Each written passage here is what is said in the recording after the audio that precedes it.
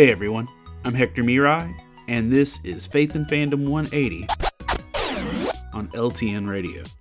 So last night I got one of those Facebook messages where there's someone who's not your friend, but they send you a message, and so you have to give permission. And, I'll try anything once, so I opened it up.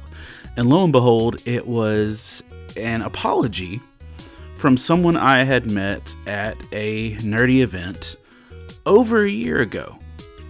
They had stated that they had talked to me at my booth, and they had told me a joke at my booth over a year ago. A joke I don't even remember. But he said that it had come out wrong, and it made him feel uncomfortable.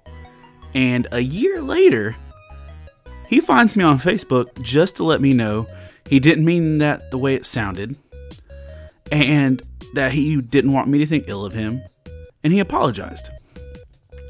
And of course, I'm like, dude, absolutely, no harm, no foul. I remember meeting you. I don't remember you saying something off color, whatever. I was like, I legit held no ill will towards this person, but he felt it in his heart appropriate to go and deal with that.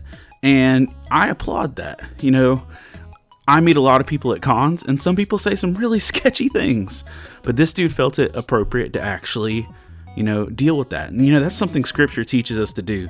In Matthew 5 verse 23 and 24, we see this: "Therefore, if you are offering your gift at the altar, and there remember that your brother or sister has something against you, leave your gift there in front of the altar. First, go and be reconciled to them, then come and offer your gift."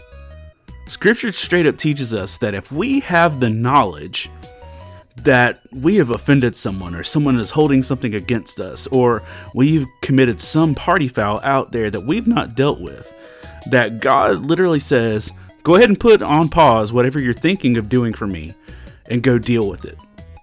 I promise I would have gone to my grave never concerned about this dude's joke over a year ago, but it mattered to him to go and deal with it, and God is pleased with that.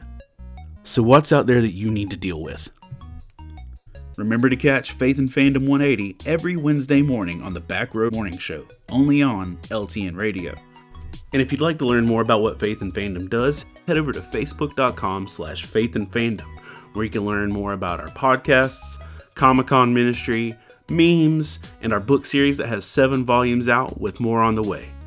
I'm Hector Mirai, and thank you for spending the last 180 seconds with me.